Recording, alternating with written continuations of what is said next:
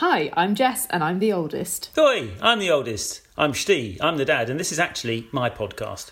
And I'm Tommy, I'm the youngest. Welcome to the Podclarks. At the heart of hearts, we're all very creative. I've had a very interesting life. You've travelled all over the world. I remember being... Oh, interesting. This is not how I remember this story. Pints are not a good measure for filling Jaguars as fuel. It's episode 27 of the Podclarks. If you didn't know that already, I don't know how you ended up here, but well done for clicking on that button. It's me, it's Mutz, it's Jay, it's Steve. So, here we go. Another month, another set of stories, tidbits and information. Well done for saying month for the first time correctly thank the you. history of Podclarks After intros. 27 episodes, I've finally got it into my brain that we do it once a month. So, Steve, what stories do you have for us?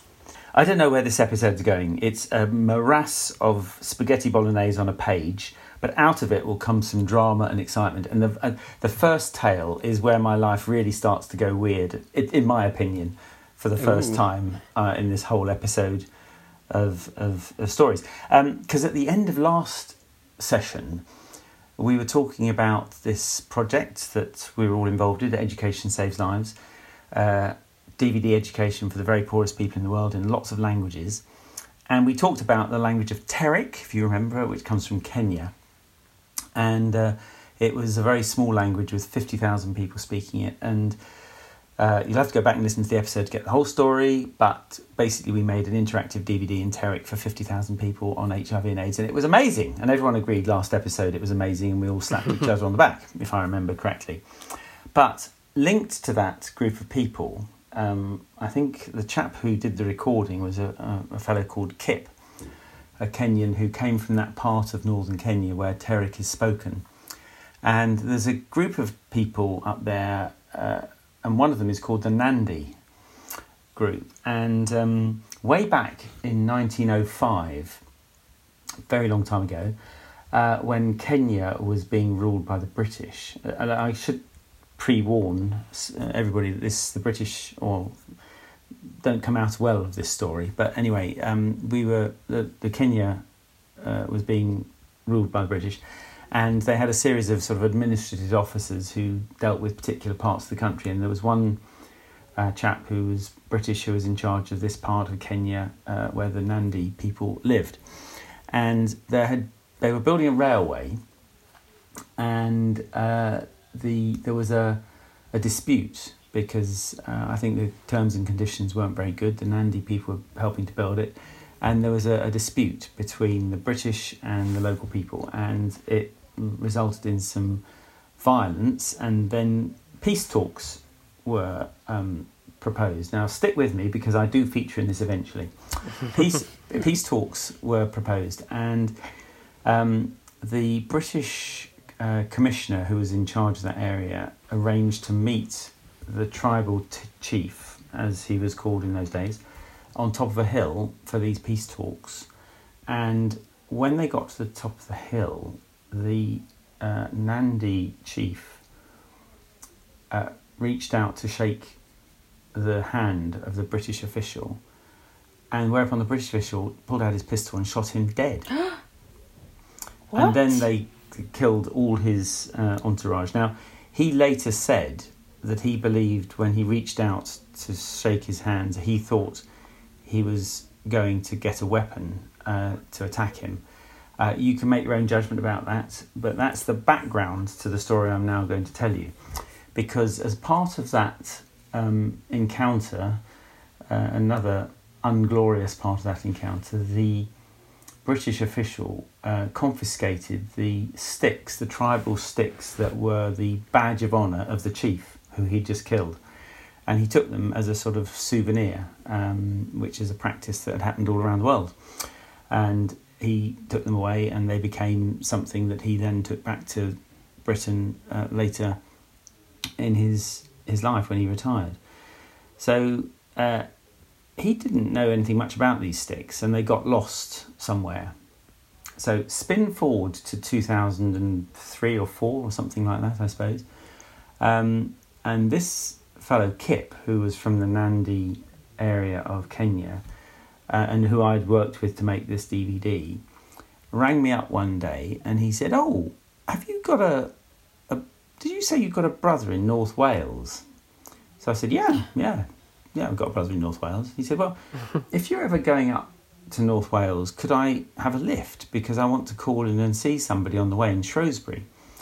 So I said, "Sure, in fact, we're going in a few weekends' time." So we set off and we got to Shrewsbury.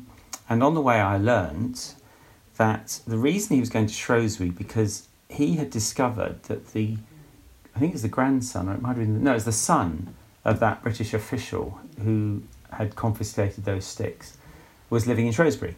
And he was retired and he lived in a very ordinary house, and we called in to see him. And this man had been made aware of the importance of these sticks, and Kip had agreed with him that he would go and discuss whether he could recover them for the Nandi tribe. So I was a chauffeur and took him to this very ordinary house in Shrewsbury, and we had a cup of tea, and then the man went upstairs and brought down 3 sticks. And Kip then got on the train to go back to Warwick, and I went on up to my brother's in Colwyn Bay. Nothing dramatic there particularly, except that I had no idea really of I didn't know anything about that story, where it started back in 1905 or any of that. I just knew we got sticks that I needed to take back to Warwick when I'd finished the weekend with my brother. So off we went to Colwyn Bay, had a nice weekend, went for a walk in the woods. The car was left in the woods. Don't think we locked it, it was an old car, nothing valuable in it. And eventually arrived back in Warwick. And Kip rang me up and said, "Have you got sticks?" I said, "Yes, I have." I said, "I'll leave them in the shed of my office, and then you can pick them up whenever you want. Sort of, you don't necessarily, I don't have to be there." No, he said, "Don't do that. No, don't do that. They're far too important for that." So I said, "Oh, okay, well, we arranged to meet," and he came and he collected these sticks and he handled them, very carefully. The next time these sticks featured in my life was when I was on the train to London a few months later, maybe a year later, I think. And in the Metro, that free magazine that you pick up at stations, there was a little article, and the headline read something like, "Shrewsbury man agrees to return tribal sticks to Kenya."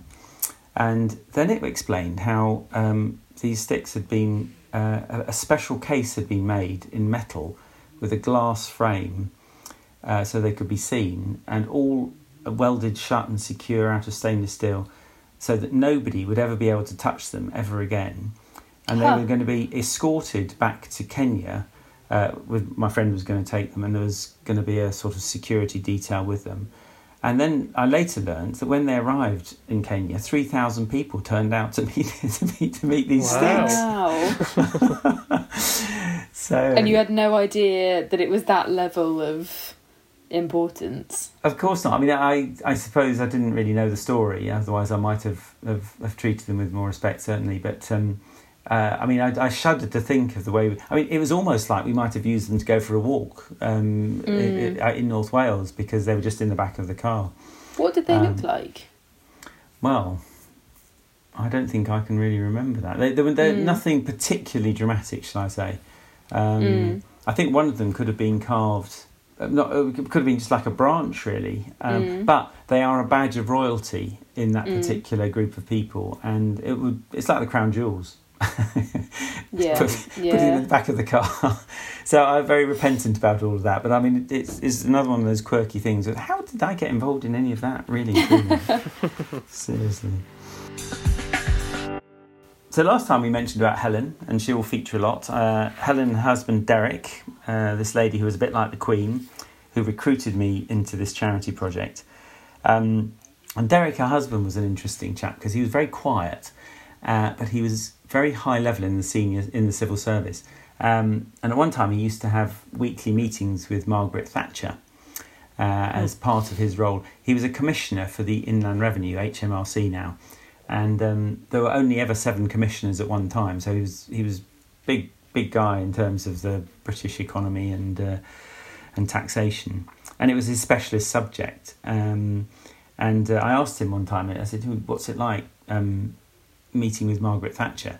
And he said, well, the best thing to do is to keep out of her sight and try not to let her notice you, because the minute she notices you, she has a very habit of asking very awkward questions, the sort of questions that you don't really want to answer. So, but he said she was a very sharp woman. But the reason I mention him and being such a tax expert is because you may remember a television programme called 15 to 1.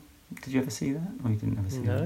Is that like a game show? It is a game show, a quiz show, effectively, and it's 15 people, and they gradually get narrowed down to 3 and then to 1. And it's a general knowledge. There's no sort of specialist subject. Anyway, I was ill, very unusually. I was ill and at home from work one day, and turned on daytime television. I thought, 15 to 1, that would be interesting. And there was Derek Taylor Thompson. In the lineup, and I mean that alone was astonishing to me. And he got to the final 3, and he's a very knowledgeable person, very highly educated person, and I thought he's probably going to win this. Anyway, then he got a question on tax. Would you believe? And he got it wrong. No. He got out of 15 to 1 on a tax question that he knew the answer to backwards, but just his mind went blank. Interim question for you lot is, if you could pick one quiz show to go on, which one would it be? I don't know that I know quiz shows well enough to be able to say. Also, I'm useless in a pub quiz, so I'm probably useless in... No, do you know what? If I have full choice... Which you literally do. Yeah, and at full choice I'm extending to mean what TV show and not what quiz TV show. I would do that cube one where you have various... The cube! The cube, you have various physical... like physics tasks to complete. Yes, and reaction times. I think I would be really good at that. Yeah. Mine would be Who Wants to Be a Millionaire? Is it Who Wants to Be? Oh, yeah. I love that drama of, and also you've got get outs and you can risk things and you might Yeah. No, very good. And my second choice would be It's a Deal. Or Deal or No Deal, sorry. It's a Deal. Deal or No Deal? I thought it was such a clever format. I really liked it. It requires no skill. Like no knowledge. I mean, no sort of. No. Because you're just luck of the draw. Well, it's sort of luck of the draw, and then it becomes a kind of judgment game of whether you stick or whether you twist. What I liked about it was that there was a sort of community developed between the box holders over time. I thought it was really interesting how they used to support the person who was going to... It was not so competitive, really, in the end. It was like... I thought it was a very interesting format. Oh, were we any more on the quiz shows? Mutz, it's just whether Mutz has a quiz show choice. Yeah, I think I'm fairly rubbish at quizzes. That's where I get it from. You don't need to win the quiz, by the way. It's just which one would you like to go on? Which one would you like what sort of format is one that kind of scratches the right part of your brain? Yeah, I think actually I quite like Who Wants to Be a Millionaire as well. I watched Slumdog Millionaire the other day. Oh yeah. Yeah, reminded me about it. It finishes with a version of that, doesn't it? I've forgotten that. It's the whole thing. Yeah. Yeah. It's about how did he win it? How does he know all the answers? Yeah, and it goes through with him giving the answers. Great. Yeah. Well, I'll put in all of your applications and you shall hear back shortly. Thank you. Can't wait. So just back to Helen and Derek for a bit. They were members of the Oxford and Cambridge Club in London. And this is because Derek went to Oxford, I think, and partners... Or was it Cambridge? Well, it's one of those two. But I'm only mentioning this because it was like an introduction to a whole different world that I had no real idea existed. And this will come back again and again in future episodes. But the first time I was asked to go to a meeting there, I turned up in a T-shirt and smart casual trousers, and I had some shoes on, obviously. But when I got to the door, the doorman there looked at me. I mean, I was carrying... nothing apart from a small satchel or something, And the chap said to me, literally, he said to me, did we have a jacket, sir? So, it's like, and I didn't know you weren't allowed in without a jacket. So I said, no, we didn't have a jacket, I'm afraid. And so, but fortunately, they have a get out clause, which is they store the jackets. I'm making this up, but I'm guessing of people who've died on site or something like that. But anyway, they've got some jackets up their sleeve. And he then went and positioned. That's such a good turn of phrase. They went off and found me one, which was, I'm a 38 slim, or was then anyway, and this would have been like for a 46 short portly person, I think. And so they'd much rather you look totally ridiculous with sleeves hanging off your ends of your hands and than you dare to go in without a jacket. I mean, that's how nonsensical the whole place was. But anyway, I was allowed in then, and on a subsequent occasion in the restaurant, quite a long time later, it was about 87 degrees. It was very hot anyway. It was a hot summer's day, and there's no air conditioning in that place, and it was very oppressively hot. And I just slipped my jacket over the back of the chair, and within a second, a waiter had come up and said, "Could you put your jacket on, sir?" I mean, it's like as a hawkeye was watching everyone to see if they took their jackets off. So weird. So anyway, that was all by way of leading into the fact that Helen had recruited me to this charity. We'd got the mechanisms of making the DVDs, and we needed to have a launch. In fact, Helen was very fond of launches, and we had a lot of launches in all sorts of different contexts. One of them I'll tell you about next time was in number 10 Downing Street. But trailer alert, or trailer teaser alert. Yeah. I don't know. Anyway, some trailer. But actually, the launch I want to tell you about today is the launch in India, which the first discs that we produced were in Indian languages, 6 Indian languages, and at that stage we had, I think we mentioned this in a previous episode, we had settled on putting DVD players into containers, shipping containers converted into classrooms. And we had made 2 of these, 20-foot shipping containers. We put some desks in them, some windows in them, kitted them out with a power supply or sockets, and put DVD players and screens all in them. And 2 of these were to be sent out to 2 locations in India where we had formed partnerships with local groups who were working amongst women particularly, but women and children. And they were to use these containers for watching and learning, as it were. And one of those groups was called Action India, which was run by, amongst other people, my good friend Ajay. And they invited us to go and launch in Delhi, which we duly did. And we sent this shipping container off on a ship, funnily enough, to be shipped to Delhi, and then it was to be trucked to the site where we were going to have this launch party, except it got stuck in customs, and there was a delay, and the container was still in customs on the evening before the launch was happening the next morning, and this launch had been widely publicised. The Minister of Health for India, which is 1 billion people, it's a huge politician, had been invited. He hadn't responded, but he had been invited. It was that sort of level of launch, and the site had been decorated. There were chairs, loads of chairs out.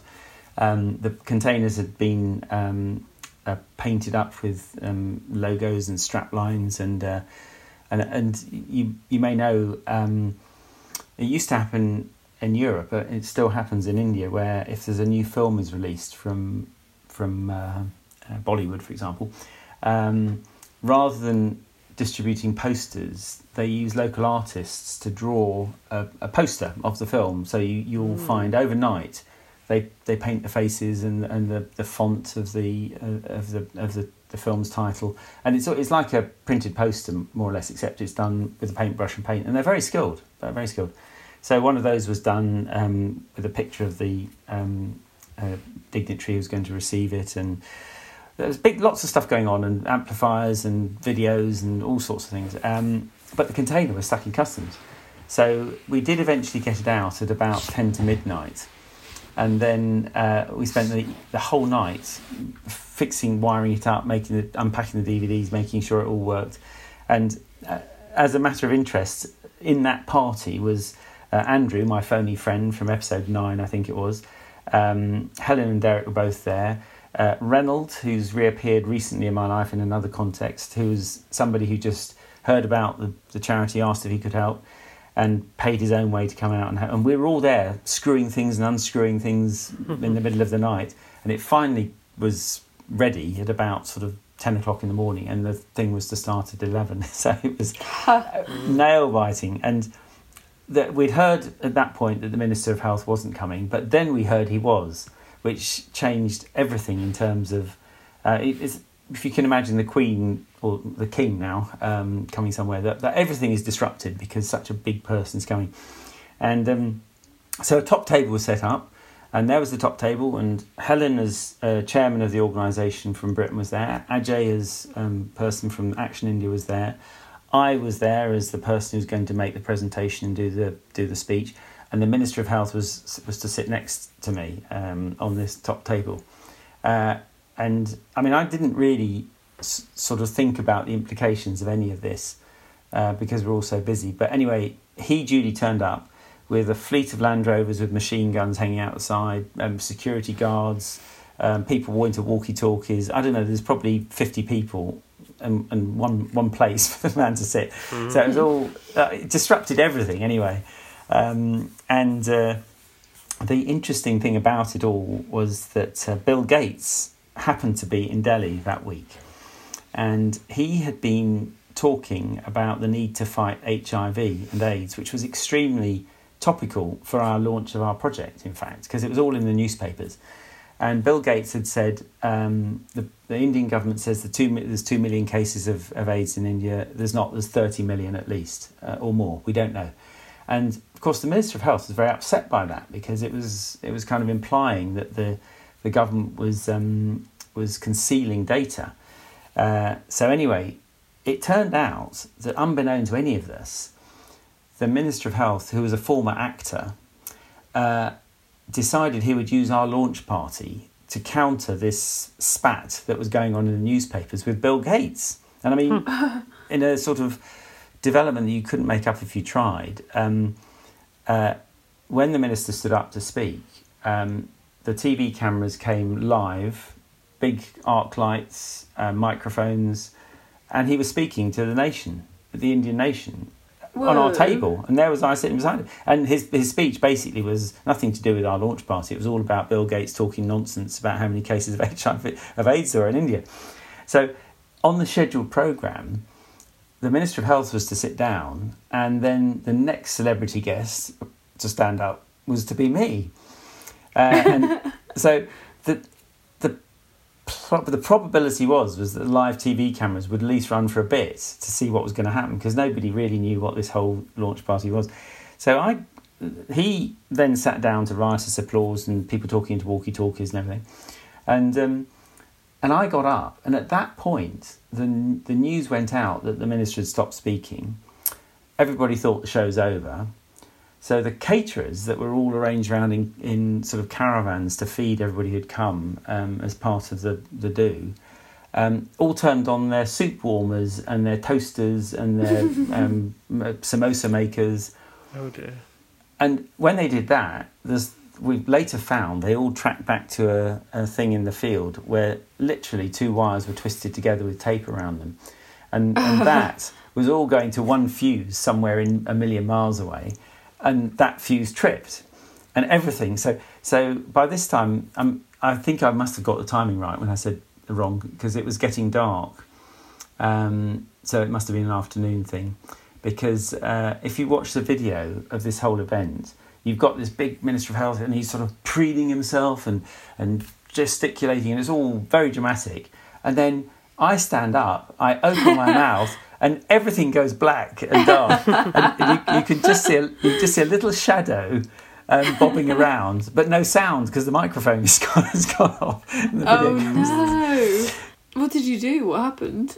Well, I mean, it was all a lost cause in terms of me making any sort of impact. But I mean, to be honest, I wouldn't have made any impact anyway. Well, after I'd say that being whole able to thing. turn all of the lights off just by opening your mouth is quite big impact. That's what it looked like, literally like that. And it was my biggest gig, and it failed on the first gasp, sort of thing. So. But anyway, I mean, the long and the short of it all was that he pushed off. You know, we made lots of contacts with the invited guests.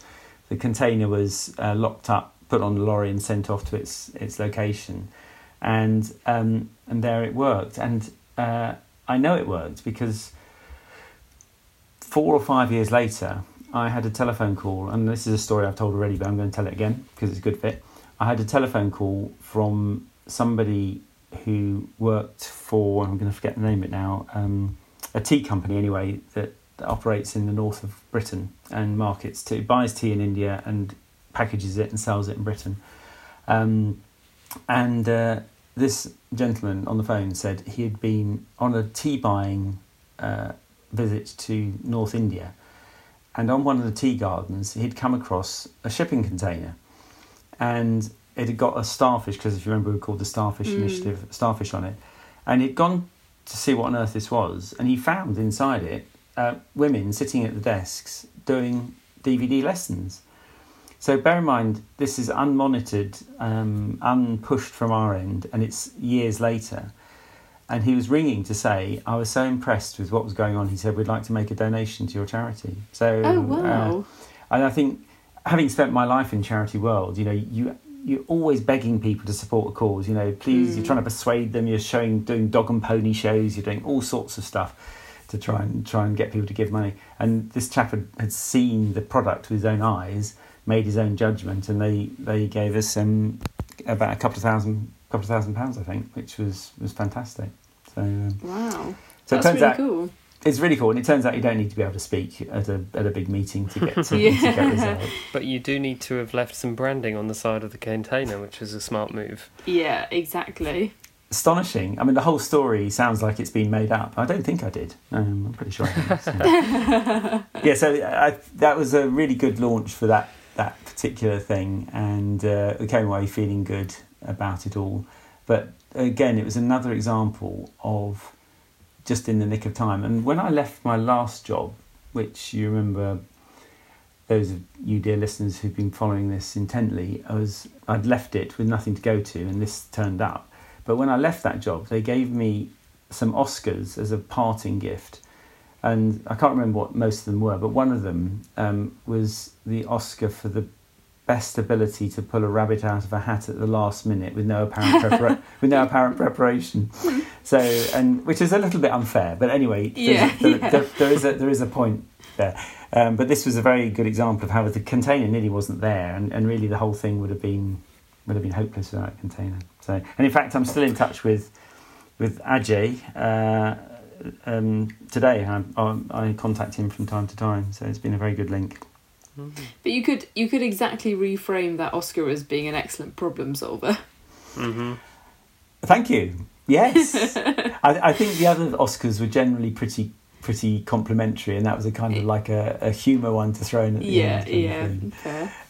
Just good to win Oscars, I think. I've never won an Oscar before. No, nor me. Same, I've never won an Oscar. Anyone in the family, Steve? Well done.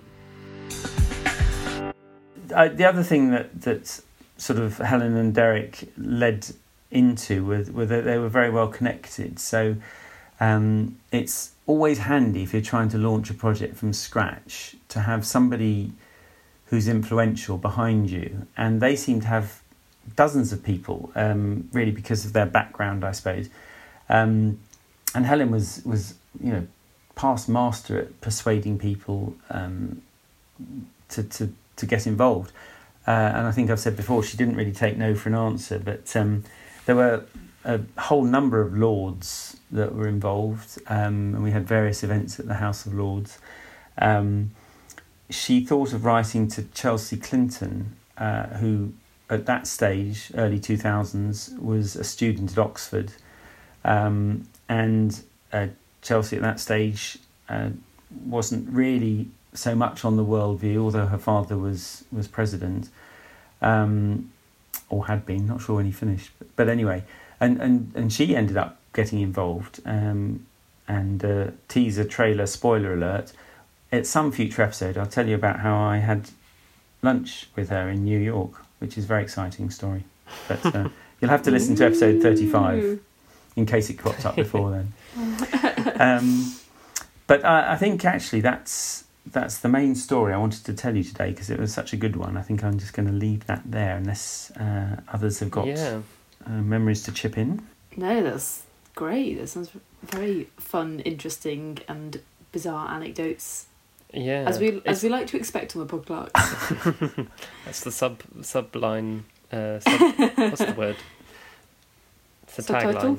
Subtitle. Yeah, it's interesting remembering that Education Saves Lives started off with those containers, because I'd completely forgotten that, and you've obviously streamlined that down to the pure resource now, which is something I imagine we can talk more about in future. But it's just interesting to remember how something, really loud siren going past us. It adds drama to it adds immediacy to the recording, I think. I think we quickly realised that the containers were expensive to ship, and I mean the thought had been they would be a secure environment for the equipment, but actually what we discovered over the years is that because the local partners really valued the product, the DVDs themselves and the lessons, they tended to protect the equipment. And now this is quite unusual when you send sort of what's seen as high value equipment into places where people don't have much money. They're very vulnerable to that equipment, and people used to say they'll never last, but we found the reverse was true. And there was one of the other containers in India went to a place where there was an order of nuns running a school for young women, and they knitted or crocheted, I think it was actually, little portable DVD player shaped covers to put over the DVDs to protect them from the dust, so that when we dropped in sometime later, we just found these brightly coloured little tea cosy type things. And it was just a symbol really of how they valued them. So interesting. And in fact, while I'm on that roll, later on, which we can talk about another time, we sent one to South Africa, and that went to an area where people said to me it will be looted within a week. You won't ever see that equipment again. But as you may remember, we visited that very container on New Year's Day, I think it was, when we went together to South Africa, and it was all intact. Everything was there. There was a schedule on the wall of how they used it, and it smelt of polish. That's what I remember most. Was it actually being kept clean? So, do you remember going into that, or was that a vague? I'd forgotten that we'd been to a container, but actually now that you say it, I can remember. I feel like I can remember it. It was in a school. And on the way to it, we stopped and I stopped. I'm not sure if you were in my car because we had two cars, but I stopped and picked up two lads. I don't know, they were 12 or 9 or something, who were thumbing a lift. And while they were in the car, I said, "Oh, do you go to the school?" And they said, "Oh, yes." And they had both used the container and had seen the lessons. And actually, I think I asked them one of the questions that appears in the quiz on there, and they knew the answer. So it was, that was like that's amazing. Another thing, you couldn't set it up. You really couldn't. And yet, it's worth to me, it's worth 1,000 kind of evaluation reports where somebody goes from outside and spends a week trying to work out whether it's working or not. It's just those little anecdotes that are unrehearsed and unscripted in a way they're so good. Definitely. Fabulous. Well, thanks very much, Steve, for another cracker. Yeah, and it's always fun to hear those little sort of stories and anecdotes that, maybe aren't necessarily in the timeline, but just other little interesting stories. But I think that's the whole reason we started this escapade in the first place, wasn't it? To capture some of those. Yeah. Well, as I often say, I love reliving it. Well, on that note, I think this is episode 27, wrapped, sorted and tied up with a lovely little bow. Signed, sealed and delivered to your ears. Straight to your ears. Can I say goodbye first? Go on then. Goodbye. Goodbye. I'm always last. Oh!